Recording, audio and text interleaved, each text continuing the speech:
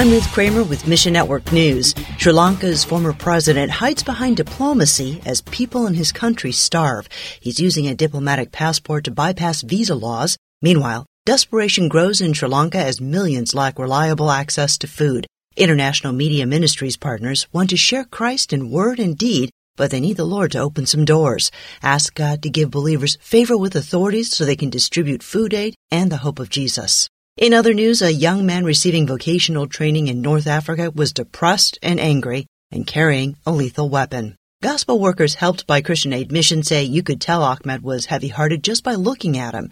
One night, he heard preaching on forgiveness that led him to reveal that he was carrying a weapon. Find out what happened next at missionnews.org and ask the Lord to encourage gospel workers in North Africa who are risking everything for Christ. Mission Network News, a service of One Way Ministries. I'm Ruth Kramer.